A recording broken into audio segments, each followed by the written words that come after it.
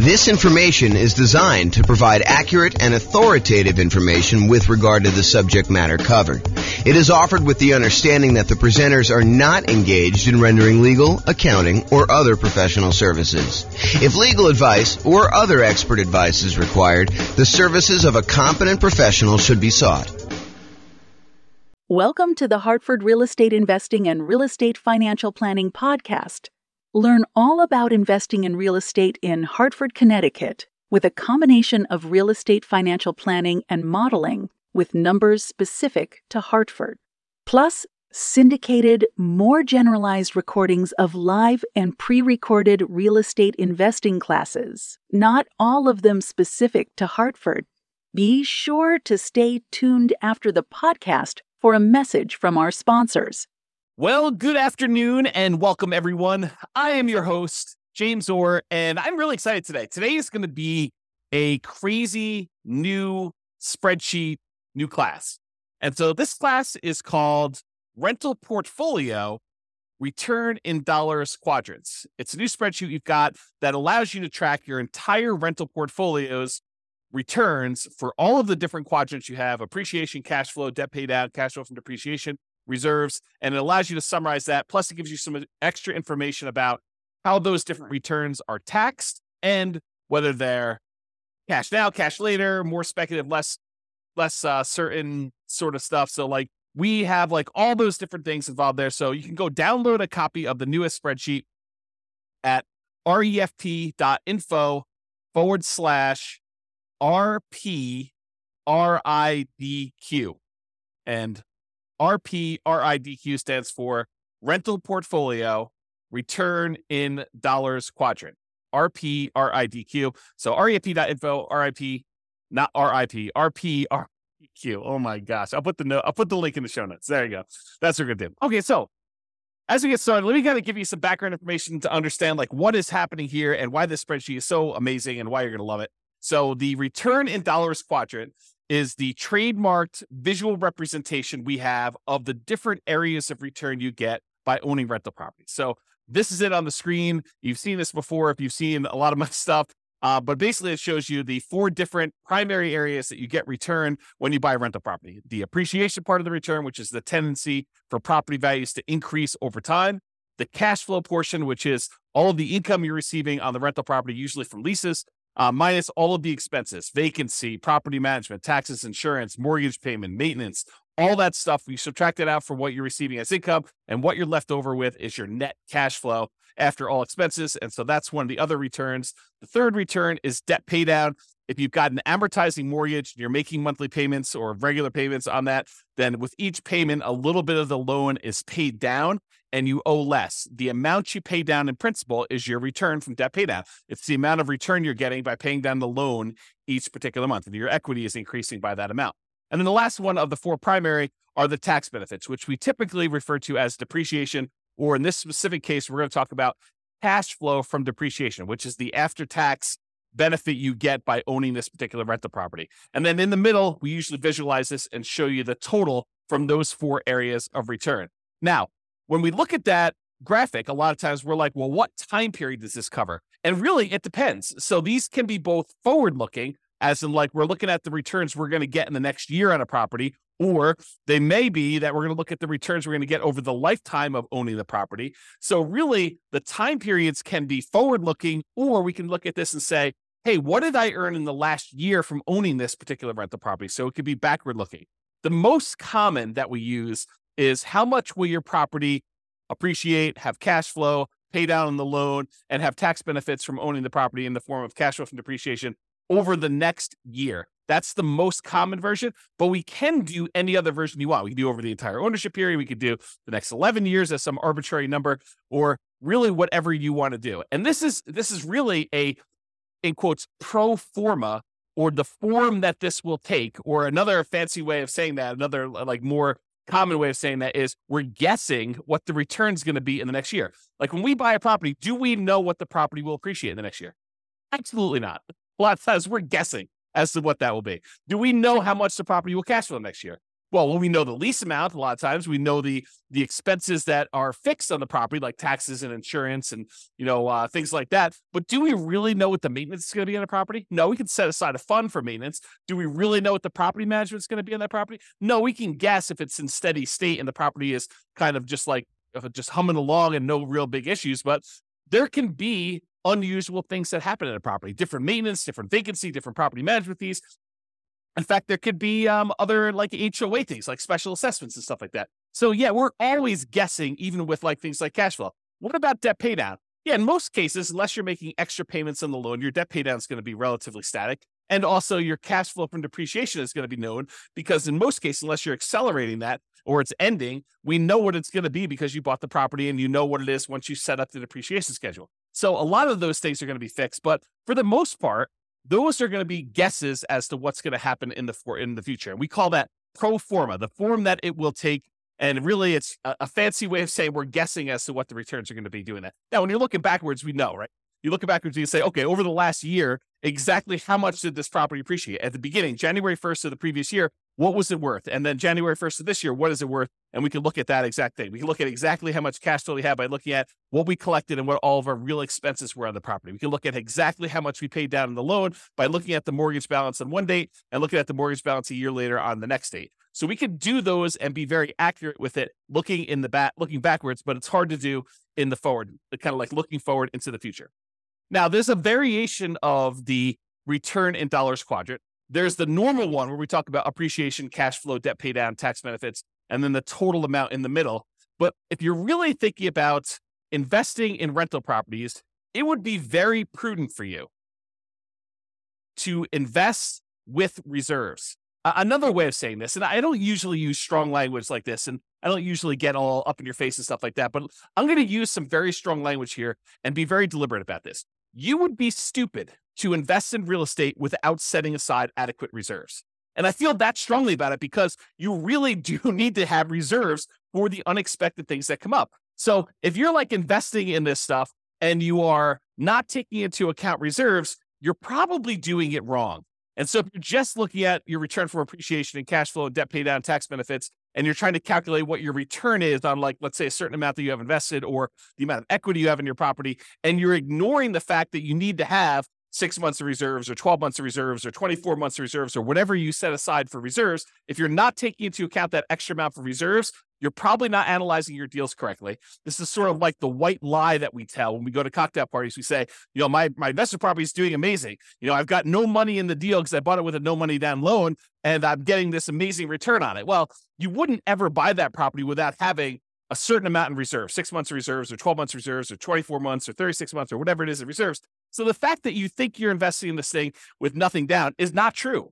And so that's the lie we tell at cocktail parties about, we're getting this amazing return. Really, we should be including how much we had to invest in the deal and the amount we have to invest in reserves to do that. And if we're looking at return on investment, we should include those reserves as part of what we had to invest in order to get the deal. Or if we're looking at it as return on equity, we should include reserves plus the equity we have in the deal as like the return we're getting in order to continue to hold on to that particular property. Now, as soon as I explain that to you and you're like, okay, James, I'll buy that. The fact that you need to have reserves in order to buy a rental property, that sort of makes sense because you really are not going to buy a property without having reserves in this. Well, as soon as I tell you that, now you have a certain amount of money you have on reserves, we really should look at what we're earning on those reserves that are sitting on the sideline, whether it's savings accounts or CDs, or if we're going to get really risky and do like stocks or bonds or whatever we're going to do in that thing. We can look at the return we're earning on the reserves as an extra return that we are getting by having this property as well. Because if you're going to have the reserve set aside, if you're going to have $10,000 or $20,000 or $50,000 or $100,000 or more, depending on how many rental properties you have and how much you're setting aside in reserves, but if you're going to have that large chunk of money sitting on the sideline, you really should take into account the money that you're earning on that reserve as part of the property. And so whatever you've allocated to a specific property, you should take that return that you're earning on the reserves you have invested elsewhere, no matter what that's invested in, and include that in your return. So we have a different variation of the return in dollars quadrant where we talk about the return we're getting from appreciation. How many dollars the property went up in value? The return we're getting from cash flow. How many dollars of cash flow do we get in that next year, as an example? Or how much do we pay down the loan in that year from debt pay down? Or how much we got in cash flow from depreciation? for owning this particular property. And then in addition to that, the variation with the one with reserves says, how much did we earn on the reserves that we set aside to own this property? And so we have a version of this where we have the 4 primary returns: appreciation, cash flow, debt paid down, tax benefits. And in addition to that, we have an additional one for reserves on the bottom, which is sort of your base of all the things that you kind of need that in order to continue to make this investment elsewhere. And then that gets included in the total as well. So that's why we have a different version for reserves. And that's why you will see on the spreadsheet, there's a section in there for reserves. It's not the amount you have in reserves. It's the return you're earning on the reserves you have set aside in order to own this property. Okay. So there are 2 flavors of reserves. And this is just sort of like by definition. It's like how we define the kind of return in dollars quadrant plus, R6 is the 6-month reserve version and R12 is the 12-month reserve version. But, you could arbitrarily say, hey, look, I'm actually going to set aside 24 months of reserves on all my properties, and I'm going to keep it into a savings account, and which I'm only earning, 1% or 3% or 4% or whatever you can earn at the time by doing that. The 2 flavors we have by default are this 6 months of reserves version, which we assume you're keeping in something really, really safe, like a savings account or a CD or something like that, where you're earning a very small percentage. And we've arbitrarily picked 1% as an example from this. Or you have 12 months of reserves. You have, at least twice as much as you think you might need if you were going to keep it in something safe, but you're going to be able to invest the majority of that in something a little bit more risky, like stocks or bonds. And we're going to just arbitrarily say, not that you're guaranteed to earn 8% in the stock market. We're just arbitrarily going to say you're earning a higher amount. And we picked 8% as just sort of like really rough number to estimate what you might earn in the future by keeping 12 months of reserves on the side. And this class was not intended to be a whole class on reserves. It's really just sort of like touching the surface of this discussion to show you why there are 2 different flavors of the return in dollars quadrant. One where we keep 6 months of reserves and we're earning 1% on that money, and another one where we keep 12 months of reserves and we're earning 8% on that money. And I've showed you 2 different examples of how the returns might look on the same property where you do 6 months reserves or do 12 months reserves. And one thing I will point out is the amount you earn from appreciation and cash flow and debt pay down and tax benefits, the dollar amount you earn on all those does not change if you have 6 months of reserves or 12 months reserves. What does change is the amount you earn on the reserves. And I'm going to pause for the briefest moment and let my puppy out because he keeps on coming over to me and then he walks over to the door and he's getting to be old. He's like 15 years old. So 1 second.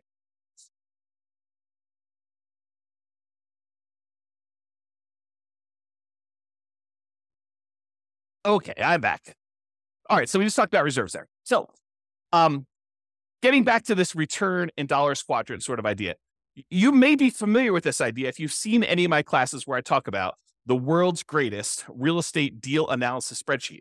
In that spreadsheet, you've seen that when we do the deal analysis, the second chart, the second graphic on the dashboard for doing this is the return in dollars. And we do that for year 1. And in that particular chart, I show you what the return in dollars quadrant is, excluding reserves. I show you each dollar amount of appreciation, cash flow, debt pay down, and cash flow from depreciation.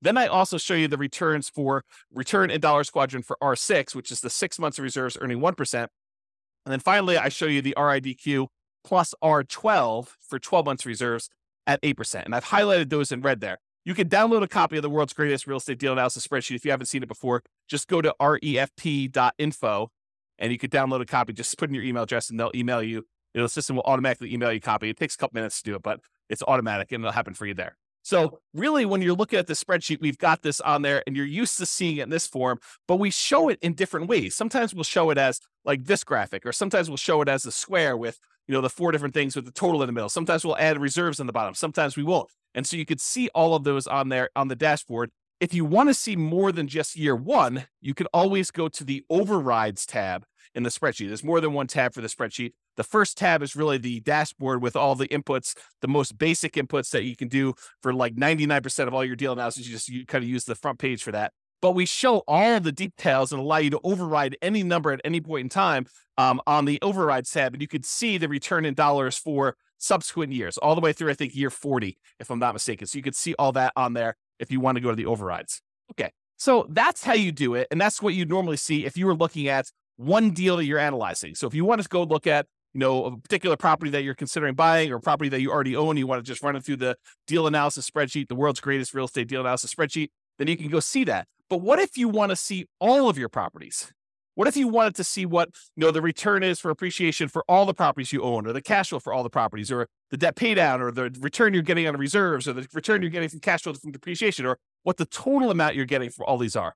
Well, if you have access to the real estate financial planner software, you can see your entire portfolio starting at any point in time. You can see it from the very beginning when you start analyzing. You can see it 10 years in the future, or year 17 when you're going to actually retire, or year 22 when you're going to start collecting your Social Security. You can look at what your portfolio would look like, a snapshot of that, any point in time using the real estate financial planner software, and you can see it in kind of like 4 major views. The first view is you can see it in this sort of like stacked column where each individual property, it shows you the breakdown of how much you're getting in appreciation, how much you're getting from cash flow, how much you're getting in debt pay down, how much you're getting from cash flow from depreciation, how much you're earning in reserves. And it shows you each individual property stacked side by side so you can compare them very easily and see what they are.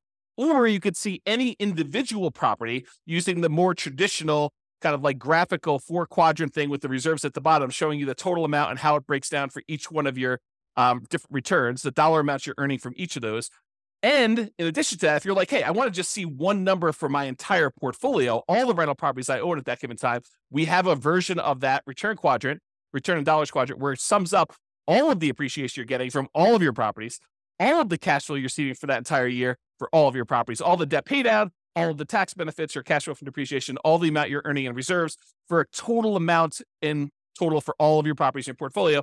And then, of course, if you'd rather see it more of like a table format, we've got that view as well in the real estate financial planner software. And you can access that. Just go to refp.com or realestatefinancialplanner.com, and you can access that software if you have access already. But what if you don't have access to that? Well, that's why we are introducing the rental portfolio return in dollars quadrant spreadsheet. This works in Excel, might work in Google Sheets. I don't know. I didn't test it there. I can't guarantee it might work in whatever the Apple version of Excel is, but I built it in Excel, and that's what we designed it for. And so I know that it works there. But really what this does, it allows you to go in here and enter in all your different properties, then write down all the different appreciations you have for each individual property, all the cash flow you're earning from each individual property, all the debt pay down you're estimating you're going to earn for that particular year, all the cash flow from depreciation you're going to get, and how much you're earning on all the different reserves. Then it will total up how much you earn from all of those things by property and give you totals for all the appreciation for all the properties, all the cash flow from all the properties, all the debt pay down, all the cash flow from depreciation, all the reserves, and then the total for everything for all properties as one big number at the end. And in addition to that, we kind of break down, which I'll go over here in some detail here, about when you receive the money and whether it's speculative type of return or a more certain type of return. And I've also added something that I don't think I've added before on any of our spreadsheets. I think this is new. I create so much stuff, sometimes I forget what I put in other things, but I think this is brand new. When it is taxed, so all the different returns and when they become taxed and how they are taxed, because different returns are treated differently from a tax perspective. And so we'll go and we'll look at all that, but I just want to show you what the spreadsheet is and we'll go over details. So how do you use this spreadsheet? Super, super easy, super simple. I tried not to make it really complicated. I may in the future combine different spreadsheets and make them all interact and stuff like that. But I wanted to keep this super straightforward for somebody who's just like, I just want to see the return in dollars quadrants. I just want to look at that. So instructions are this. You enter in your property address. You pick a time frame. Usually it's going to be what's going to happen in the next year, but it doesn't have to be. It can be like, hey, what happened last year or what's going to happen for the next 10 years with this property. You decide what period of time you want that to be. And then you enter in your estimated numbers for appreciation, cash flow, debt pay down, cash flow from depreciation, and the amount you expect to earn on your reserves for that particular property. And then you update this as frequently as you desire. So you want to do it once a year? Great. You want to do it every month? Great. You want to do it every 6 months? Whatever you want to do, it's designed for you to use as a tool, as a little dashboard for you to keep track of how your properties are performing when you do this. Okay. So that's as simple as the instructions are. And then it does some calculations for you and helps you and displays it in a really nice way. So let's just talk briefly about how you're going to calculate some of these things for the different things you're going to do there. Let's first talk about appreciation. For putting in the number for appreciation, you enter in your property, you decide you're going to do for the next year in the future. For doing appreciation, you usually take the value of the property and you multiply it by what you're estimating the appreciation rate will be. So for example, if you had a arbitrary number, $250,000 property, and it was expected to appreciate at 3% per year, you take $250,000 and you multiply by 0.03, and you'd get $7,500 is what you expect that property to go up in value in the next year. That's the only way you calculate it. It's really simple to do that. If it's 4%, you use times by 0.04. If you think it's only going to go up 1%, you do 0.01. If you think it's going to go down in value, you can multiply it by negative point something. So whatever you want to do, you could do it that way. If you want to get fancy and you're kind of like an advanced Excel person, you could totally use a formula here. You could use equals, and then you put the price in there and you multiply it by whatever the percentage you've gotten there is, and it will then calculate what it happens to be. Then at the end of the year, you come back in and you write down what the new value is, and you could change the appreciation rate. You just kind of keep updating your formula if you decide to do it that way. That's appreciation. Cash flow. What we usually do for cash flow is you take the estimated cash flow after calculating all your expenses, like, vacancy, property taxes and insurance, property management, any utilities that you're paying as the landlord. You don't include tenant paid utilities, any maintenance on the property, and your mortgage payments if you've got any of those. So for example, you might have a property that has $200 per month cash flow after all expenses, and you enter that $200 times 12 to get a yearly amount, or about $2,400 for the year as an example here.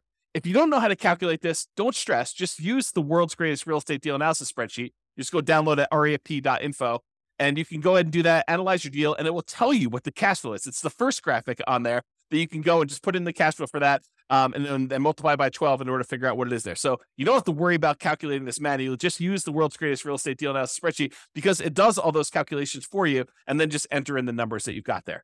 All right, for debt pay down, usually we'll estimate how much you're paying down on the loan in the next year. Now, you can estimate this, which is really just an estimate because it's not going to be exact, by looking at the amount of principal paid in the most recent mortgage statement. So you go look at your mortgage statement, it'll say, look, you paid this amount in interest and this amount in principal. Just take the principal amount, multiply by 12, and it will give you an estimate of approximately how much you're going to pay off in the next year on that particular property. Now, if you've got an amortizing loan, this is typically going to be a low, conservative estimate, since the amount you do pay on the loan when you have an amortizing loan does tend to increase with each mortgage payment that you make. The more you pay down on the loan, the lower the balance is, the lower the interest that you have to pay on that particular month's payments. And so usually the amount of principal you're paying increases. It goes up with each payment you make. So this is going to be conservatively low. And you can really go look. If you're doing this in reverse, you say, look, what did I do over the last year? You can go look at the last 12 months of mortgage statements and add all those up as to how much you paid in principal if you want to do it that way. For looking into the future, it's close enough if you take the number for the last month and just multiply by 12. Sure, it's going to be off, but it's going to be conservative, and I think that's close enough for what we're doing there. So, for example, if you look at your mortgage statement and it says you paid $100 in principal on your last mortgage payment, just multiply that by 12, get $1,200 in principal for the year, and you enter that dollar amount in there. You could, if you were really an advanced Excel user, you could use a formula in here in order to calculate exactly how much your mortgage payments would pay off in a 12-month period. There is a formula for doing that. I'll just give you that hint, but you need to be an advanced Excel user to want to go in there and actually set up the formula to do that calculation for you. I will tell you, I personally don't think it's worth the effort because these are all going to be estimates anyway. Is your property really going to go up 3.00000% in the next year? The chance is almost zero that it will go up exactly 3.00000%. It's going to go up a little bit more than 3%. It's going to go up a little bit less than 3%. Might even go down a little bit depending on what the market conditions are doing. So we're guesstimating. We're estimating what this might be in the future anyway. So it doesn't matter if we're like accurate to the seventh decimal place when we're trying to figure out how much you're getting in debt pay down. And yes, it is going to be conservatively low, but this just gives you a rough idea of approximately how much you're getting on a property when you do this. Okay. All right. The next one is cash flow from depreciation. You can usually find this number on your tax return, or you can estimate it based on how much you paid for the property. This is not intended for me to be like a whole class on how to go calculate cash flow from depreciation. If you don't know how to calculate it, really simple solution. Just go use the world's greatest real estate deal analysis spreadsheet. Analyze the deal you've got there. It'll actually estimate what your cash flow from depreciation will be based on what you put in there for the deal analysis, the purchase price, and what percentage of the property is land value, what percentage is the building, and what your estimated effective income tax rate is. It'll do a calculation, estimate what your cash flow from depreciation will be, and just use that. Again, estimate is good enough. We're just kind of getting a rough idea from this stuff. So if you are also, I'll note, if you're doing some type of accelerated depreciation, like you're going to go and itemize, make all the different components in your house. You're going to accelerate your depreciation by moving everything forward to improve your cash flow on your particular property in the short term. Then realize that you might need to adjust these numbers to make it more accurate, but just estimate it, get an idea, and then you can go firm those up later if you need to, or go talk to your CPA if you have a CPA doing your taxes for you. So just do that and realize that depreciation goes away after 27 and a half years on residential properties, unless you've accelerated it and you've got to go up even faster than that. But in most cases, 27 and a half years, it's going to be zero after that. So if you own the property for more than 27 and a half years and been renting it out for that period of time, it's going to be zero for your depreciation number. All right. And this is just another note on this estimating and annualizing. How do you estimate things like cash flow when things are changing in the middle of your year? For example, you're doing this analysis in July. Well, in January, your taxes are probably changing. And there may be a new lease coming on in May, which is going to increase the rents or decrease the rents, depending on what's happening in your marketplace and what you were able to get last time. So you're not going to be able to say my cash flow is $200 a month and multiply by that 12 because it's only an estimate. Because your taxes are going to be different in January, and your May lease is going to come up, and there's all these different things that are happening where things are changing in the math that you're doing to calculate this. Estimating is okay. Don't stress about this. This isn't like precision forecasting to begin with. Your property expenses like maintenance are also likely to change. They're going to be different than what you're estimating anyway. So don't worry about it. Just kind of use some rough numbers. We're trying to get like a ballpark of how well this is doing. Take a month of cash flow, multiply it by 12, and consider that good enough. Is it going to be exact? No. Could you take the extra time to make it more exact by going there and say, well, my taxes are going up in January. Here's what I think they're going to go up to. And so let's go ahead and change, 4 months of the time that I'm doing this to be that. And oh yeah, by the way, the lease is going to renew, and I think I'm going to raise the rents by this amount and going to do that change. And maintenance, I think on a property this year going to be higher because the tenant's been living in the property rough. And so I've got to estimate that. Sure. Could you go and do that and make it more accurate? Absolutely. Could it be really accurate if you're looking for the last 12 months and kind of doing this in reverse? Absolutely. But for now, just take a number and just estimate and make it accurate. Now, once you got all your properties entered into the spreadsheet, what's great about this is now you can actually look at it and say, okay, where should I put in my effort? Where should I go and apply all the 88 different strategies we've got for improving cash flow on a rental property? And you've got the kind of like how to improve cash flow 88 strategies all on the screen right now if you're watching the video version of this, and you can see or go listen to all the other classes we've done on how to improve cash flow. But you can look at the ones where cash flow is struggling and look and focus and say, okay, well, these ones are great. I don't necessarily need to focus on those, or maybe I want to focus on those because those will be the easier ones to improve. But you can decide which ones to focus on and which ones to apply the 88 strategies to. Similarly, you can go beyond the 88 strategies to improve cash flow and actually decide to look at where there are opportunities for you to do deal alchemy type stuff. We talk about deal alchemy where we convert appreciation to more cash flow now, or we look at taking, debt pay down and we use that to improve cash flow. You can look at the properties where you have really strong appreciation or debt pay down or other things got going on and how we can manipulate those returns using deal alchemy principles and actually use those to decide to change our returns from one area of return to another. And that's what the deal alchemy classes are all about. It's like manipulating returns and saying, look, cash flow is most important to me. So I want to focus in on cash flow. And I'm willing to trade things like appreciation or debt pay down or the tax benefits or even like the returns you're getting from reserves or whatever you're doing there. And there are different things we can do, different types of strategies we can do in order to improve one return over another, to kind of prioritize different returns and maybe move them in and out and kind of decide what we're going to do there. So use deal alchemy if you're looking at your spreadsheet, the kind of like summary spreadsheet for this class, and decide which ones that you want to do. So their entire class on deal alchemy, I'm not going to go into that, but that's how it's worked. That's how it works. All right. This is what I think is a new slide.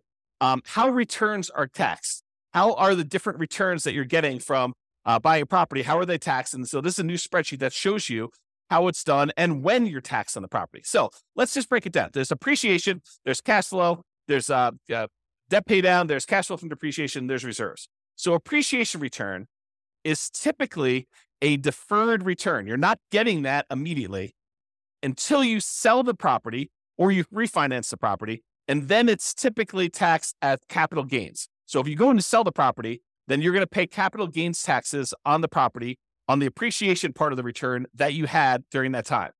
However, there are a lot of caveats to the appreciation one. However, you're taxed on this increased value via increased property taxes immediately. So while we're not paying taxes on the amount that we gained in appreciation in terms of capital gains, because the property value did go up, the property assessor, the tax assessor, is going to say, hey, look, this property is worth more. And so because of that, your property taxes are usually going to go up. So we do pay a little bit of an increased tax based on the property value going up in the form of property taxes. But that's not the real big one that gets you when you go and sell a property. And when you refinance a property, you probably don't have to pay the appreciation, the capital gains tax on appreciation. But if you actually go and sell the property, you will, unless you may be able to defer the property taxes, the taxes, the capital gains taxes on the property when you go and sell it by doing a 1031 tax deferred exchange. It doesn't eliminate your taxes, but it defers them to later. And there are lots of rules and regulations, so it does not apply on 1031 exchanges, but really just realize that you can actually defer the capital gains taxes even when you sell the property by doing a 1031 tax deferred exchange. And not only that, but in addition to that, sometimes you can completely eliminate the capital gains taxes due on the property going up in value when you die and you have a reset basis for your heirs. So the property went up in value $1 million since you owned it, but you then die, you pass on the property to your heirs. Well, now their basis, the amount that they're starting from to figure out how much capital gains they owe, becomes that new $1 million higher valuation, not the one you had before. And so there are no capital gains taxes due on that dollar amount. And there are all sorts of like rules and stuff like that and taxes on your estate and everything. I'm not going into that, but realize that this property, the capital gains due on any appreciation gains you have, may be completely eliminated when you die if you have a reset basis for your heirs. Not that that's a good solution for getting rid of the taxes on a particular property. And if you happen to sell the property in less than a year, the appreciation is typically taxed as ordinary income instead of that long-term capital gains that we've been talking about. So there's a lot of like asterisks associated with the appreciation return, but that's the overall idea. It's deferred taxation, and it's typically taxed as capital gains with a lot of like asterisk caveats to those things in there. Let's talk about cash flow now. Cash flow, after all your expenses, is typically taxed as ordinary income in the year that you earn it. So the year that you get that cash flow on the property, you're typically paying taxes on it, and it is typically taxed at an ordinary income tax rate. Debt paydown is typically taxed as an ordinary income in the year that you earned it. So the amount that you pay down that loan, that amount is usually taxed. Okay. It's some people consider it part of the cash flow number, right? Like the amount of money you're getting minus the expenses, because you can only subtract the interest as an expense. You can't subtract the amount you pay in principal. You can't subtract the full mortgage payment. You can only subtract the interest part of the mortgage payment that you're paying. So the amount that you pay down in principal is actually a weird version of cash flow in the sense only of taxation. Okay. So really the amount you pay down in principal on the loan, that is typically taxed as ordinary income in the year that you earned it. Cash flow from depreciation, this is typically applied in the year that you earn it, and it reduces the qualifying ordinary income that you have. So it's a way of reducing the taxes you would need to pay. And there's lots of caveats and exceptions and rules related to this. But generally, certain qualifying income can be reduced by the amount of gross depreciation. And if you figure out how much that gross depreciation was, you multiply it by your tax rate, you could find out how much extra money you have in your pocket at the end of the year by not having to pay those taxes in. And that's what we're calling cash flow from depreciation. It's the dollar amount that you didn't have to pay in taxes by owning this rental property. Okay. And so that's how that is taxed. Usually the year it's earned, and it reduces ordinary income. Now, there is a weird thing also about cash flow from depreciation. And that is, if you don't take it, they assume that you did take it. So it's not like you could just opt out. And if you don't qualify to take it, in many cases, you can hold that over. You can kind of like set it aside and take that deduction later on when you do finally qualify for it. So it's not like once you can't take it in that year, you lose it. You can actually set it aside and kind of like budget for it. Talk to your CPA or tax advisor about how that works for your specific situation. And then finally, the returns from reserves are typically taxed as ordinary income in the year that it was earned. So if you have money in a savings account, or you have money in CDs or the stock market, and you're earning on that particular money, you're getting a return on that, that's typically taxed as ordinary income in the year it's earned. Now, again, seek a professional to verify this for your situation. I am not a tax expert by any stretch of the imagination. I've had zero tax training, but this is just like my knowledge of the topic. So as a starting point for you. All right. Next two things on the spreadsheet. These are like on the bottom here. You can kind of see So it is when is this money received? Not all of the returns you're earning are received immediately. Some of them are received later. Some of them are received like right now in the year that you're earning them. So some returns you receive right away, which we call cash now returns. You get that cash now, so you're earning it right away, is cash flow from the property. The cash flow from depreciation, those tax benefits you get by owning the property, you get that in this year for the taxes that you do. And then also the returns you're getting from reserves. So those are the three areas of returns, the three returns that you get to keep now. You get to earn this year or this month that you get whenever you kind of receive those. And depends on how you structure everything. But really, it's like you're not delayed in getting those. Now, some returns you receive when you sell a property or when you refinance a property, we call those cash later returns. And those tend to be appreciation, the tendency for property values to go up over time, and paying down the loan, debt pay down. Really what we're talking about is accessing the equity in your property. When property values go up and you owe and the loan goes down, the amount of equity you have in your property actually increases. And then how do we get at that equity? Usually we get that equity either by selling the property or doing some type of cash out refinance. And so in order to get access to that cash later returns, the equity you built up in the property, you need to wait a while. You need to sell the property or refi it. Okay. So that's when you receive the money. So you can see the total amount for cash flow, total amount for cash flow from depreciation, total amount from reserves. And then it will sum up all those and show you that in this particular example, $12,960 between all three of these returns is how much you're receiving in your returns for cash now. And then a much larger amount is cash later. This is a lot of times why when people talk about real estate, they refer to it as a wealth building asset because a lot of the returns you're earning are cash later returns. You're not getting this in year one unless you're doing some weird deal alchemy where you're able to move the returns from cash later up into the cash now. That's part of what's happening with deal alchemy. You're manipulating the returns like appreciation and debt paid out, and you're deciding to move it into returns like cash flow. And that's how it's think about manipulating it. We're moving it from cash later to cash now. And it's not always a one-to-one trade, as I talk about a lot in deal alchemy. Okay. So you get the idea about when you receive the money. Speculative or certain. So some returns are more speculative, uncertain. They're more market dependent in nature. We don't know really what's going to happen. For example, do we know how much a property is going to go up in value in year one? Absolutely not. It's purely a guess. We think it's going to be 3%, could be 24%, could be negative 24%. We really don't know. We have a tendency to think that over a very long period of time, real estate tends to appreciate about 3% a year nationwide. Lots of different exceptions to that, lots of different market conditions happening. And so really, the appreciation return is very speculative or uncertain in nature. We really don't know what's going to happen. And to a similar degree, cash flow is also more speculative and less certain. A lot of people think, I know, I've got a fixed lease. I'm definitely going to get at least $200 a month in this particular property. And that's a pretty certain thing. Oh, no. That is definitely not true. I mean, you could have a tenant who, stops paying on your mortgage, then you're not getting $200 a month, or stops paying on their lease rather, and you're not getting that amount of money. Or, there's a lot of maintenance on the property. You need a new roof and that's $10,000 and you thought you were going to get $200 a month. Well, now you're negative $7,500 for the year when you really think about that. So no, cash flow is not that certain. It is definitely more speculative. And who knows how much rents will go up in the future. They might go up 3% next year. They might go up 5%. They might go up negative 5%. They might go up negative 10%. We really don't know. It's a lot of market dependency there. There's a lot of market speculation and risk and uncertainty. There's a lot of variation in what we're going to see. That's another way of describing this is like how much variation are we likely to see in these things? Similarly with reserves.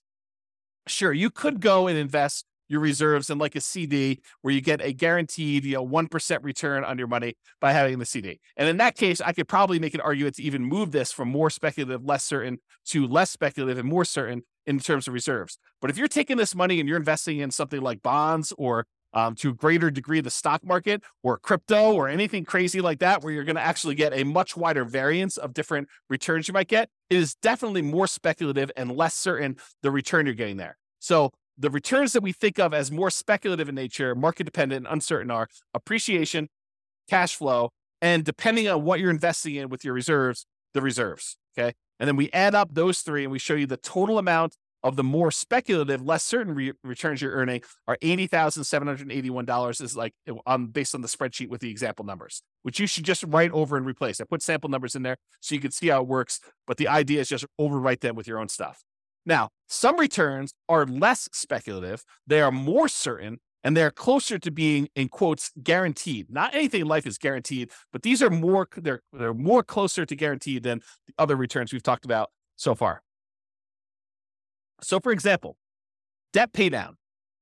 The amount you pay down on a loan is contractually determined. So when you get your mortgage on a property, you're agreeing to pay, 360 payments over this time period of this amount. And then you can go look at, well, in payment number 1, this amount of principal is being paid off in payment number 1. If I make the payment in payment number 2 on time, then this amount is being paid off in payment number 3. And so it's pretty much locked in as to what you're going to get. It doesn't matter if property values go up or property values go down or rents go up or rents go down. If you make that mortgage payment as agreed, you're going to get this return from debt pay down.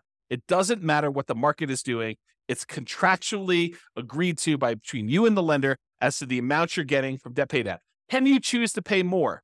Sure. Can you choose to not make your mortgage payment and then you're not actually making a thing and you're not going to get that return? Absolutely. So it's not guaranteed and like it's guaranteed. It's like if you're making payments as agreed, you're very likely to get that particular return from debt pay down because it's a contract between you and the lender with certain terms as to how that's all going to work. The next one is cash flow from depreciation. This is based on tax law. So if you buy a property and the value of the land is subtracted out, and you just have the value of the building and you divide by 27.5 years, that is the dollar amount of gross depreciation you are likely to get by owning that particular rental property. It doesn't matter if the market is up, doesn't matter if the market is down, unless they change the tax law and it is retroactive so that it changes like things you had in place from before, you are getting this return from cash flow from depreciation. So that is why it's less speculative and more certain. And we already talked about this example, but if you're investing your reserves in something, it can move from being more speculative, less certain, like if you're investing in stocks, or it could be less speculative, more certain if you're investing in something with like a fixed, quote, guaranteed rate of return, like a CD. Okay. And so that's why that can move back and forth. All right. So in conclusion, use the rental portfolio return in dollars quadrant spreadsheet to keep track of all the different returns of your portfolio. This will break them out really nice, make it very clear as to where all your returns are coming from. Use it to apply cash flow improving strategies and any deal alchemy principles that you want to do to manipulate and improve different parts of returns or move them back and forth between where they are.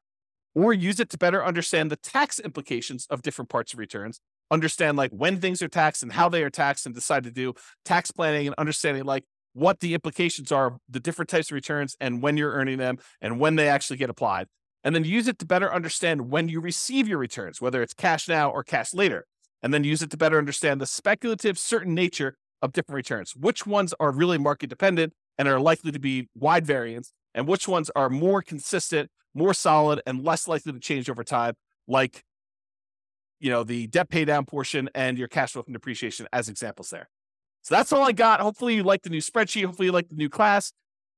Let me know. Go ahead and use it, download it, and we'll go from there. This has been James Orr. Have a great day, everybody. Bye-bye for now. With home prices up, mortgage interest rates up, and rents up, but not quite enough to counteract the higher prices and interest rates. Cash flow on rental properties in Hartford is harder than ever. Book a call with the Real Estate Financial Planner to apply our proprietary 88 strategies to improve cash flow on your rentals. See the show notes for a link to schedule your call and improve your cash flow today. If you're a real estate agent, lender, or professional in Hartford that wants to help our real estate investor listeners, consider reaching out to learn about collaboration opportunities with this podcast. We'd love to add more value to our listeners by having you assist our investors buy, sell, and finance their real estate investments. See the show notes to schedule a call to discuss collaboration opportunities.